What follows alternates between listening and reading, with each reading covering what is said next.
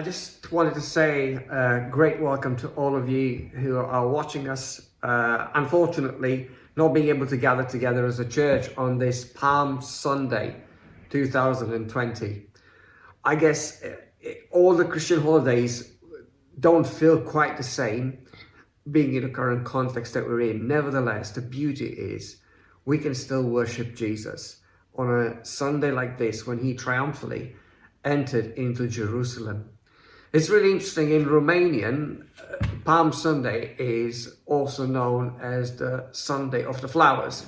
So as you can all see, I've made an effort, and very often on a day like this, on the Sunday that is the Flower Sunday in Romania, usually we congratulate all the ladies that are named after a flower. So I guess I'm just sending all the love to all of you. I know it's very difficult as we can't say hello, we can't smile to each other, we can't hug each other, but we can still worship together in spirit. So this morning, I'm glad that you're with us, and I pray that as we sing the songs, we will be able to worship Jesus because he's worth it.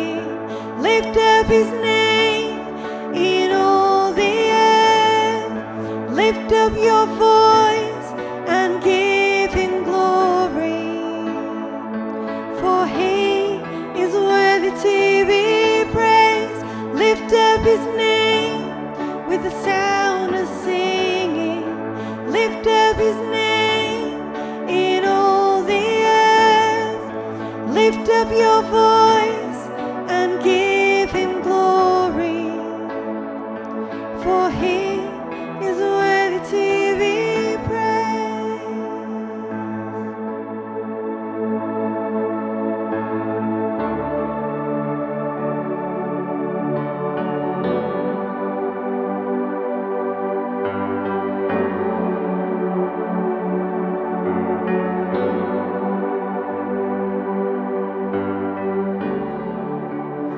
worthy of every song we could ever sing, worthy of all the praise we could ever bring, worthy of every breath we could ever breathe. We'll live for you.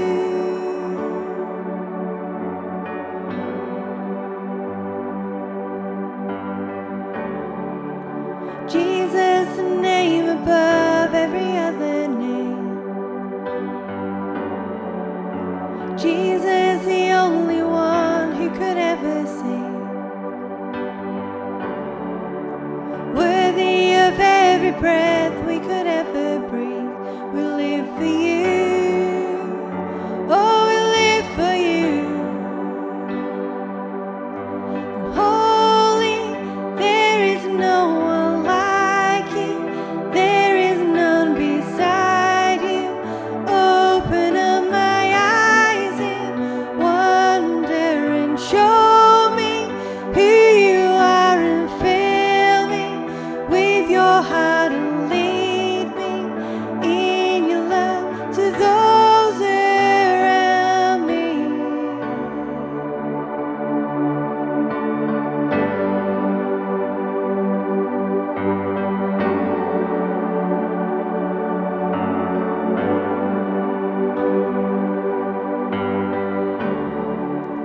Worthy of every song we could ever sing,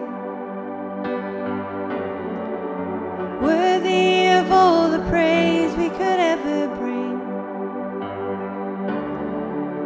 worthy of every breath we could ever breathe. We'll live for you.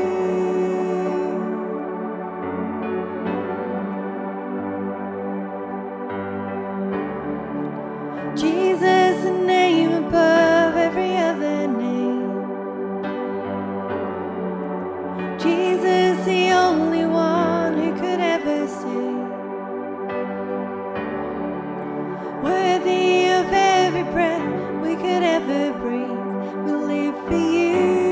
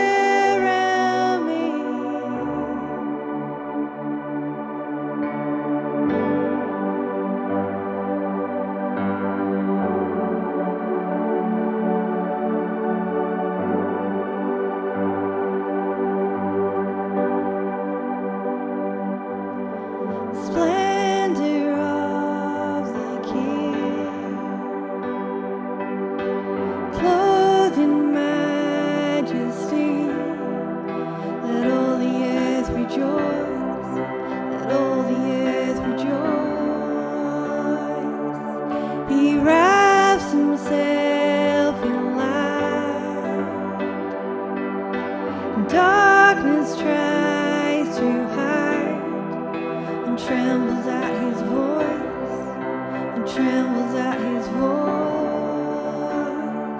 How great is our God? Sing with me, how great is our God? And all will see how great is our God.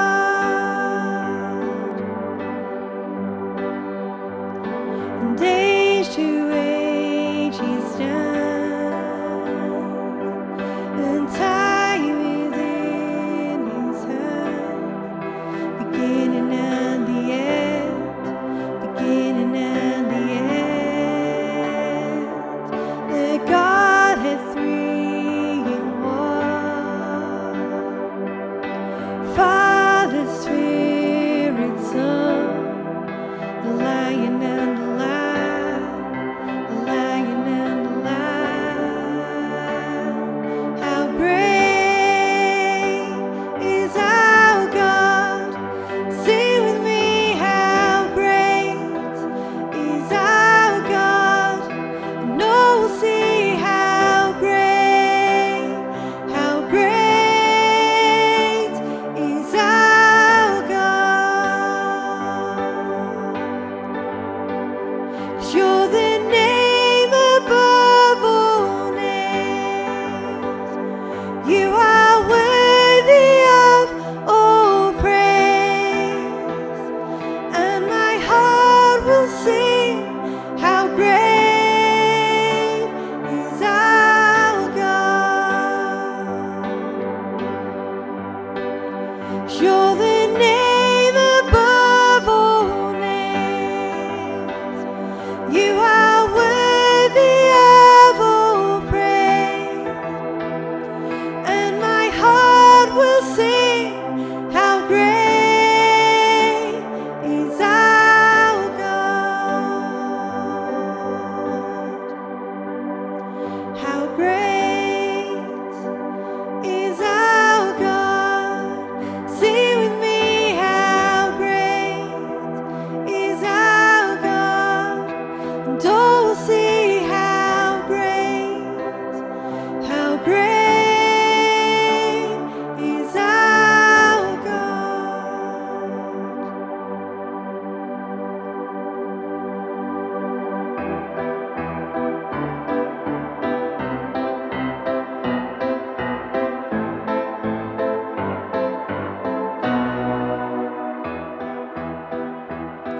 He's big enough, strong enough, fast enough, smart enough.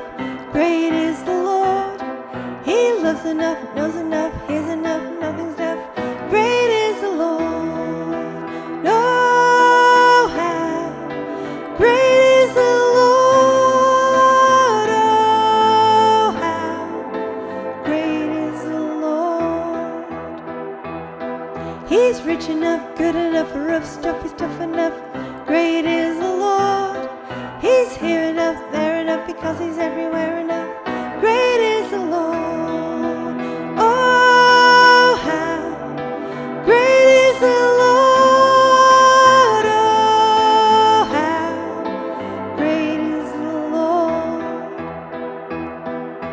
What he speaks is always true, and what he says he'll always do. Great is the Lord. His ways are best, you know, the rest is up to us to choose to trust. Great is the Lord. Oh, how great is the Lord. Oh, how great is the Lord. No, how great is the Lord. Oh, how great is the Lord.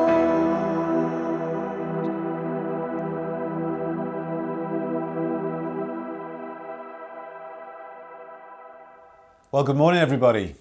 Thank you, Beth, for leading us in some great songs of worship.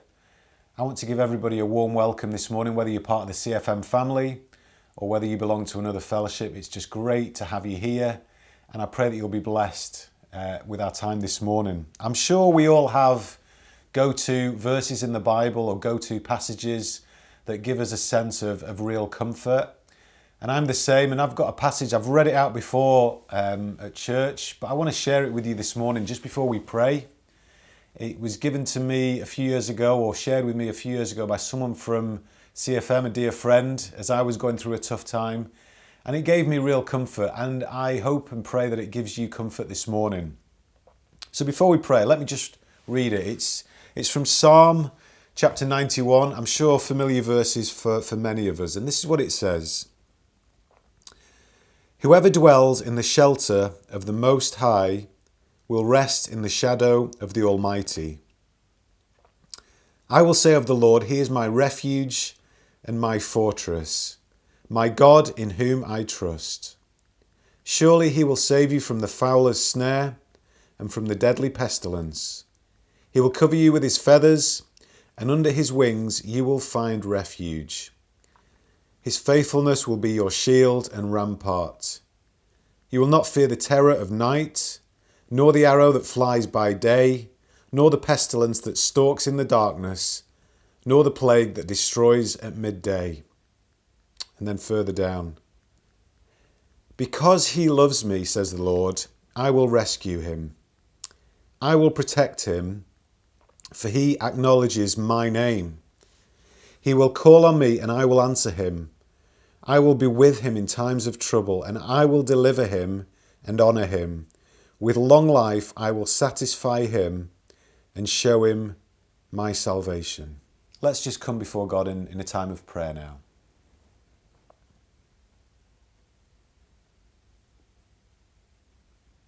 Father God, we just want to come before you this morning and simply say thank you. Words can't describe how much you mean to us. We're just so grateful for who you are, for what you've done, and what you continue to do in our lives day by day. Thank you, Lord, that you're a great big God. As that children's song says, you're a great big God and you hold us in your hands. What a great thing to know, Lord. We thank you for those words from the Bible that are real comfort to us, Lord. Thank you that you're our refuge, that you're our shelter, that you're our hiding place. Father, that we can just come into your presence and know that you're with us, know that you're there for us, and that you're holding our hand. Even through these uncertain times, Lord Jesus, we thank you that you're steadfast and you're certain, that you're the same yesterday, today, and forever. You're the rock that we can build our lives upon.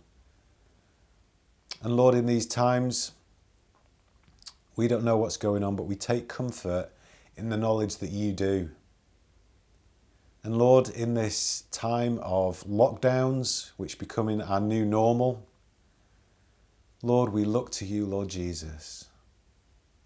Help us through these times. Father, my prayer is that during this time of isolation and lockdown, that we can spend more time with you. We can become more and more like the Lord Jesus. Father, speak to each one of us. Tell us what you're doing through this time, Lord. Father, I pray for those who find isolation, the lockdown really hard, whether that be with looking after the children, whether it be in situations that are hard. Father God, I pray that the fruit of the Spirit will come shining through in our lives. That love, that joy, the patience, the kindness, that goodness, faithfulness, gentleness, and self-control, Lord. Father, we pray that our families will see that within us during this time. And we know that we're humans and we fail. Lord, fill us with your Spirit. Fill us with your Spirit at this time so that we can display these things. Lord, I just want to pray for the people that we keep praying for but who need our prayers the most, Lord. Father, I pray for the government at this time. It's such a hard job to know what to do, to know when to do it. Father God, I pray for a real sense of wisdom for them. And Lord, I pray that they'll come on their knees before you and seek you. Seek you first, Lord. Father, we're so grateful for the people on the front line again. So the people who work in healthcare within the NHS and the doctors, Lord, and just the people who help supply food. For the people teaching our children and looking after our children of essential workers. Father, we're so grateful for what we have in this country. Thank you that we've got roofs over our head, that we've got food to eat. And Lord, my mind at this time is with those who don't have that. Lord, we pray for them especially. Lord, we remember those who are homeless, who are refugees, who are asylum seekers, Lord. Father, please comfort them. Please help them in this time. It's evident, Lord, that when a pandemic affects us, then it becomes real. But Lord, I pray also for those who this is part of their everyday life. Disease, no food, nowhere to live, Lord. The countries of the world that are far less fortunate than we are here, Lord. Father, I pray that we can remember each one of those in prayer at this time and also afterwards as well, that we'll live different lives afterwards, after all this is over. Have mercy on us, Lord. Forgive us. Forgive us for going away from you, for going our own way, and have mercy on us, Lord.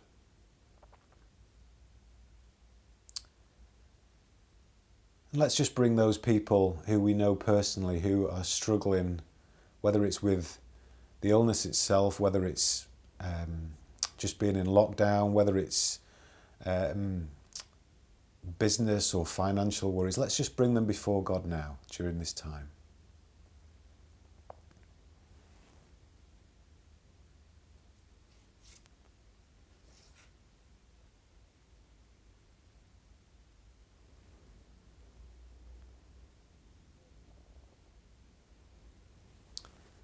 And Father God, as we enter into Holy Week and Good Friday and Easter Sunday, Lord, Father, we're just so grateful for what you did for us by sending your one and only Son to die for our sins, but we're so grateful that he rose again and that he's now with you in heaven.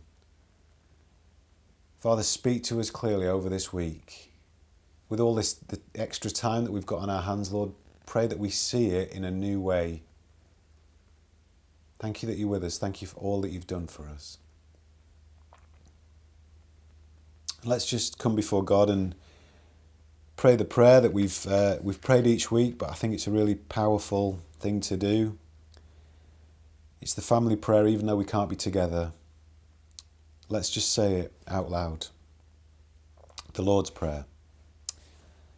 Our Father in heaven, hallowed be your name.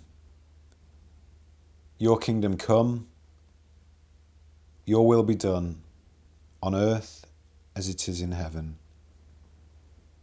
Give us today our daily bread. Forgive us our sins, as we forgive those who sin against us. Lead us not into temptation, but deliver us from evil.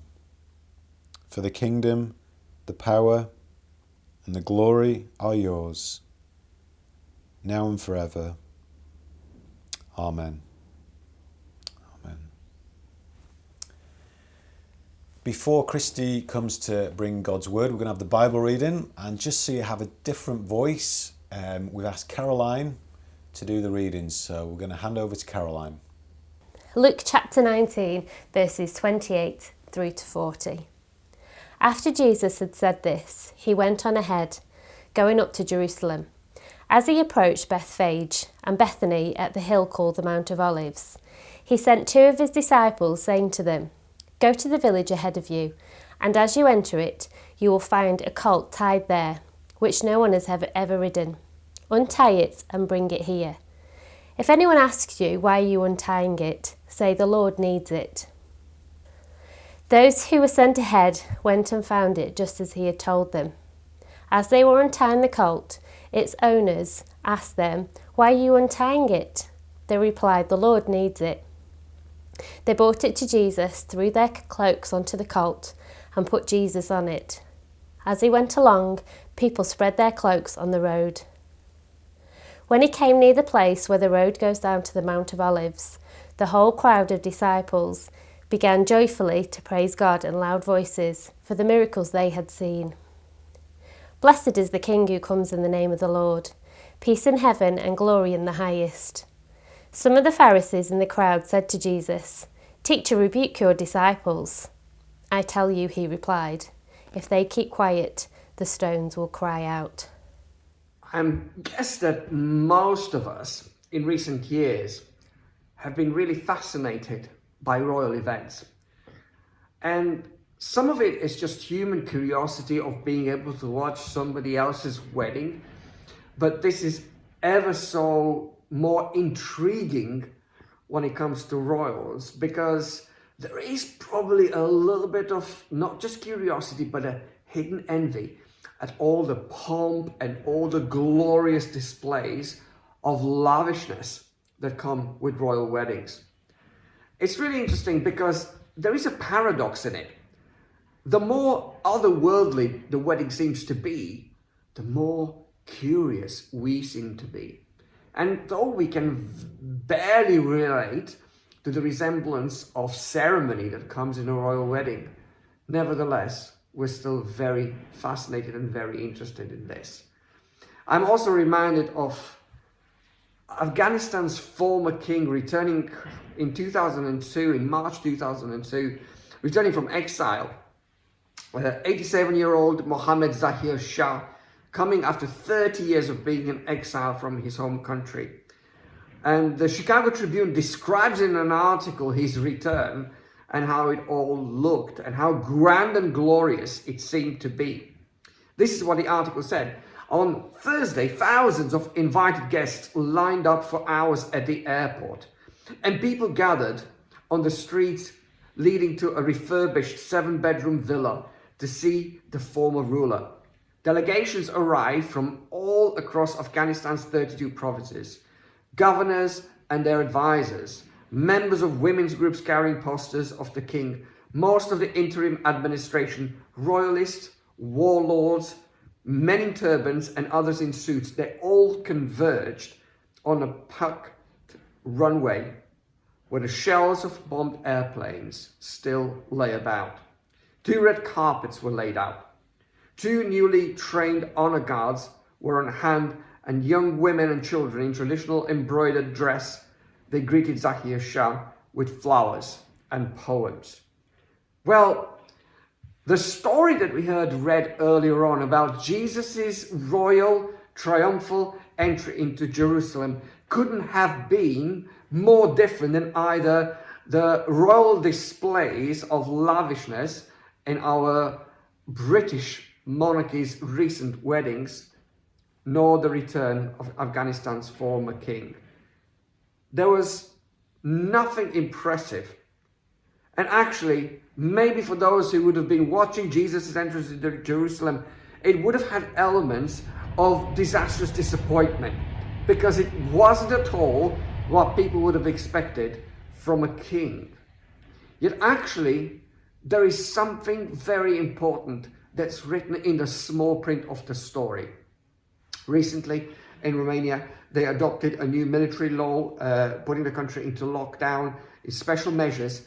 And there are a lot of things that were coming as new rulings. And some of them, probably the most significant one, had to do with the fact that those over 65 could only go out during the day between the hours and 11 and 13. So between 11 and 1 at lunchtime. And that seemed to grab the headlines. But what was underneath, one of the other laws that people didn't really catch on, was the fact that medical personnel were actually, by the new law, obligated to travel and go to any part of the country where they were needed. In the same way, buried in this story, beyond the face value of the story, there is something very, very deep and very important that I think is very relevant to us, even now, even here. And it's simply this significant coded message that comes throughout all the story that gets narrated around Palm Sunday. And it's simply this: there is a God you and I can trust. There is a God we can trust. And I'm going to give you this morning 3 reasons from this story that should tell us why that's true, why there is this God that we can trust. And the first thing that really strikes me is the fact that actually when Jesus comes into Jerusalem, he comes in an unusual manner, and he comes riding a donkey, which seems to be so counterintuitive for anybody who wants to have a triumphal entry. It wasn't just a cultural weird thing. This was totally unexpected and unusual. But it is very significant. Why? Because Jesus coming into Jerusalem riding on a donkey was a fulfillment of a prophecy made many, many years ago. Do you know what that's telling me? It's telling me that God can be trusted because God keeps his word. God keeps his word. Here is a prophecy in Zechariah, one of the small prophets of the Old Testament, Zechariah 9:9. This is what he says: "Rejoice greatly, daughter Zion. Shout, daughter Jerusalem. See, your king comes to you, righteous and victorious, lowly and riding on a donkey, on a colt, the foal of a donkey." You see, we live in a world full of disappointments. And a lot of those disappointments have to do with broken promises. We can all relate to that on a personal level. There are many people, whether it's people that we are in a relationship with or people that we work for, who can't keep their promises or won't keep their promises. And because of that, we feel betrayed. Politicians are notorious for this. They will, in an election campaign, make so many promises, and somehow we become savvy enough to know that it's going to be very difficult for them to keep their promises. Yet here we have a God who keeps his word. Here we have a God who fulfills, through the coming of Jesus into Jerusalem on Palm Sunday, fulfills a promise made years before. And this tells me my God is a God who keeps his word, a God who can be trusted. In a world filled with fake news and manipulation that makes us shout, who can I trust? How desperately needy we are to find something that is solid, something that is truthful, something that is reliable, something that you don't think, oh, I thought it was that or it was this, but someone you can trust. And God makes that promise many years before through the mouth of the prophet. And he keeps that promise because Jesus fulfills it, coming into Jerusalem just the way he was described.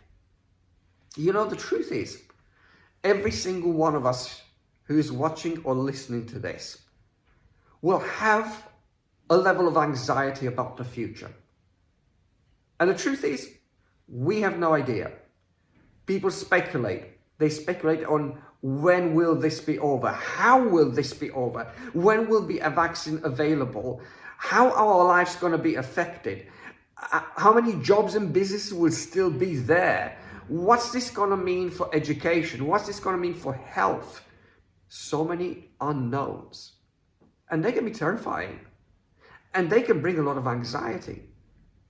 And this is why I think this morning we can either discover for the very first time or maybe rediscover a God who can be trusted. A God who keeps his promises. Just like his promise was being kept when Jesus rides into Jerusalem on a colt. And this is the message this morning. While we don't know what tomorrow holds, we know who holds tomorrow. I can be hopeful. I can be humbly confident because I know the God that holds the future. I don't know what the future holds, but I know the one who does. And God has been faithful in my life. And we can all tell so many stories of God's faithfulness. And he will continue to do that because God keeps his word. The second reason I want to give to you is God shows his power. It says in verse 37, when Jesus came near the place where the road goes down to the Mount of Olives, the whole crowd of disciples began joyfully to praise God in loud voices. You might say, why would they do that? Well, here's the reason. Underline that. For all the miracles they had seen God do. For all the miracles they had seen God do. You see, that crowd who was so exuberant, welcoming Jesus on that Palm Sunday in Jerusalem, they did it because they saw glimpses of something and someone that they've never seen before. They all would have heard a story of a relative, of a friend, of an acquaintance, or maybe a first-hand experience of Jesus demonstrating his love and power by healing, or casting out demons, or even raising from the dead. The entire life of Jesus, as soon as he started his ministry, is peppered with these acts of amazing supernatural power, where he opened the eyes of the blind, where he made the mute talk, where he lifted and enabled those who were lame to walk again, where he stopped a hemorrhage that lasted for years, where he touched somebody's life that was epileptic and changed them forever. When he rose a dead son and a dead daughter and a dead friend, a brother, back to life, giving them the ultimate gift of kindness. That's why Jesus was so revered and loved, and people didn't need coercing to come out and declare their praise and shout their praise, as it describes here, joyfully praising God. They had that joy and they were not afraid to be manifesting that loudly, just as much as a football fan doesn't need to be coerced when they go. Those who support Liverpool, when they're in the Kop, they're not coerced to sing like they do You'll Never Walk Alone. They do it because they love their club. In a much more significant comparison, those people were worshiping Jesus because they had seen his power. And all those signs that Jesus did were authenticating his identity. He always said he was the Son of God. He always said he was the Savior of the world. He was coming to look for the lost. He was coming to save. And every single time he performed one of those signs, he was saying, this is to show you that I am God. I am the Son of God. I am who I say I am. So many times people cannot back their words by their actions. Jesus does. He not only reveals his identity, but he affirms it. And he says, I'm a powerful God. The one who was from the beginning, the creator of the world, is right amongst you. And that says to me, if God shows his power, I can trust him.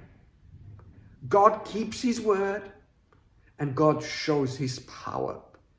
Oh, how I need that encouragement today in the context I'm living right in, because everything feels shaky, everything feels unsecure, everything feels quite frightening. But if I have a God who is powerful, that is amazing good news. That is a word of hope. And because he's powerful, I can trust him. Just as a child, when you're a child, you think your daddy can do anything. There is nothing your daddy can do. And very often when you're in primary school, you probably boast to your friends in the playground about the amazing things your daddy can do. And it's not just your daddy, probably your mommy too. You believe your parents are amazing people, and you revere them and respect them and believe they can do amazing things. How much more with God? Because I know God is powerful. I know I can trust him. And this is the second reason why I think this is amazing good news. Here is the third one. God comes humbly. You see, this is where the contrast between the royal wedding, this is where the contrast between the king of Afghanistan returning home kicks into play, because this is totally unexpected.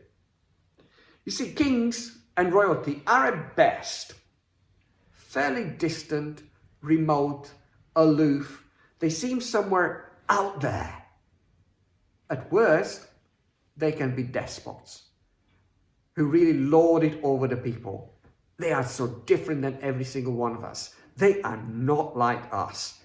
So we have an expectation when we hear anything about royalty or see anything about royalty that they will be very, very different than us. Well, Jesus is like no other king you can think of, because Jesus comes right amongst his people and he comes with humility.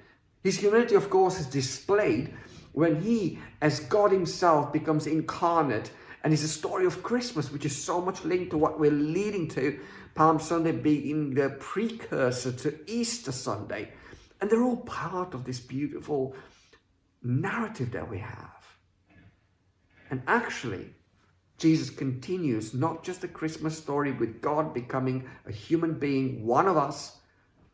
In John Osborne's words, what if God was one of us? Well, he was. And then he lives his life and he does his ministry with the same philosophy. He's one of us, and he does it with humility. And although he has the power that we saw earlier on, we talked about earlier on the signs that he did, the healings, the exorcisms, the resurrection, that isn't used to his advantage. He humbles himself. So when he comes, in contrast with a Roman Caesar, he would come after a victorious campaign back into Rome, and the streets would be lined with many people, and he would come with amazing pomp, riding on a white horse, dressed in all the military garb, with all the guards of honor around him. Well, Jesus doesn't do that. He rides into Jerusalem on a donkey. This would have been an absolute PR disaster. I mean, imagine this. There must be some weird people out there who, normally at somebody's wedding, when you have the car that drives you away from the ceremony, from the church, it's usually a vintage car that looks absolutely beautiful, or it's usually a very swanky sports car. I mean, imagine you've got a Robin Reliant picking you up. That's the equivalent of Jesus riding into Jerusalem on a donkey as compared to the Roman Caesar riding on a beautiful white horse. It's a PR disaster. It's not what you would have expected. Now, we know that this is significant because for Jesus, it was more important to fulfill the prophecy that we heard from Zechariah than to try to tart up and Photoshop and Instagram his image. He didn't do that. He didn't believe in that. But it tells us how humble Jesus is as he comes, because he rides into Jerusalem not just on a donkey, but on a borrowed donkey. I mean, this is the ultimate cosmic downgrade. The king of the universe, he created a world with all the mesmerizing things that we can see in a David Attenborough documentary. It's the same God that is willing to humble himself and come into Jerusalem riding on a borrowed donkey. That is the story of our God. This is who he is. He's a humble king. Do you know what that tells me? It tells me I can trust him and I can approach him. He's approachable. He's filled with humility. He's not aloof and he's not a despot. He's incredibly kind. And how we need that in these days. to draw near to a God who gets it. He understands suffering. He's been through it. He's seen it. He's experienced it. Rejection, physical suffering, emotional abuse, false accusations, you name them, betrayal by friends, everything. Jesus experienced it. He gets it. He really, really gets it. And to know that I have a God who gets it makes me want to approach him, come near to him. J.R.R. Tolkien, in the third book of the trilogy, in The Return of the King, described the moment when Aragorn, who is the rightful claimant to the throne of Gondor, returns to the city of Minas Tirith. He's victorious in the battle against the Dark Lord Sauron, but he's not yet able to claim the throne. So he comes into the city in disguise in order to go to the houses of healing. And there he seeks to heal some of the friends who were struck in battle. And as he performs this healing, one of the attendants repeats an ancient verse that is quite striking. It simply says this: "The hands of the king are the hands of a healer, and he shall be rightful king below." The hands of the king are the hands of a healer, and so should the rightful king be known. You know him by what he does. We know Jesus by what we've seen in his amazing entrance into Jerusalem on that Palm Sunday, and everything that I see about this Jesus. I see a God who can be trusted. I see a God who is powerful. I see a God who is humble. And everything about that picture is saying to me, I can trust him. I can run to him. We live in this world where I guess on all of our minds is this question: who can I trust? The media? The scientists? The politicians? It's a difficult question. Even deeper, not just a trust question: who can protect me? Who can protect me? And again, probably the usual suspects will come into play. Can I put my trust in them? And a deeper third question is: who will understand me? And to all those questions, who can I trust? Who can protect me or help me or heal me? Who can understand? To every single one of those questions, the simple answer is this: it's always Jesus. And that's the story of my life, and that's the story of so many of you who are part of this congregation. And it's the message that I want to convey to you with all my heart. You can trust Jesus. You can experience his love, his power, his grace.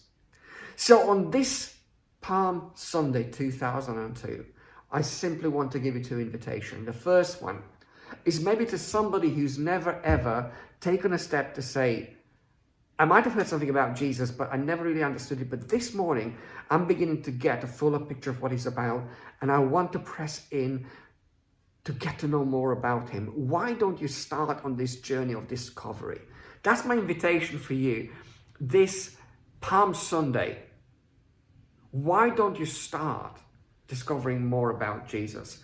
Why don't you even welcome him as your king? Just as those people welcomed him as an unusual king, but nevertheless the king into Jerusalem. Why don't you welcome him as your king in your life? And I'm going to give you a chance as we pray at the end of this message. For others of you, you might have welcomed him as a king. But can I invite you afresh to say, would you worship him as your king? And I'm going to talk more about that tonight in a message, how we can worship him, how we can praise him. But this is the beautiful invitation.